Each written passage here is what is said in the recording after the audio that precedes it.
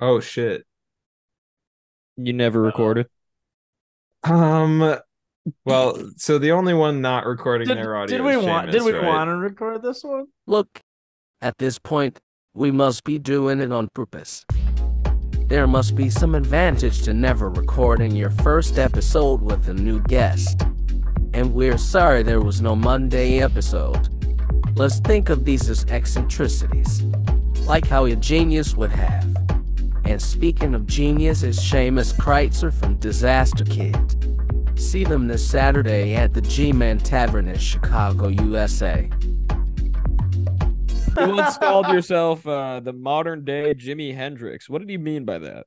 Do you mean that in looks wise, I ability? didn't write that. I didn't Ability? write that. I'm not. I'm trying to. He wrote this. I mean that as far as guitar playing goes, Hmm. I am all that. You can play like the national anthem. Isn't that crazy? That's like what people like old motherfuckers are like. Oh, you should have seen him play the national anthem. Cool. That's the cool thing. I hear that a lot of people who are talking all the time about how cool Jimi Hendrix's rendition of the American Song of Independence are completely missing the point. And they're saying that the crazy distortion and interesting little flourishes that he was throwing on there were a subversive statement.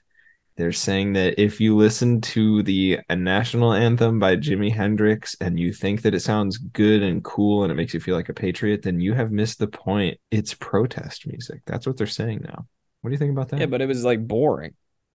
Which with the song? Yeah. Oh yeah, and basically what's going on is Sam wrote questions for Kevin to ask, Matt wrote questions for Sam to ask, and Kevin, wrote questions for Matt to ask. And they are crap. Are you in the wallet front left pocket, phone right pocket club? Full episode out tomorrow. Or actually, how about Monday?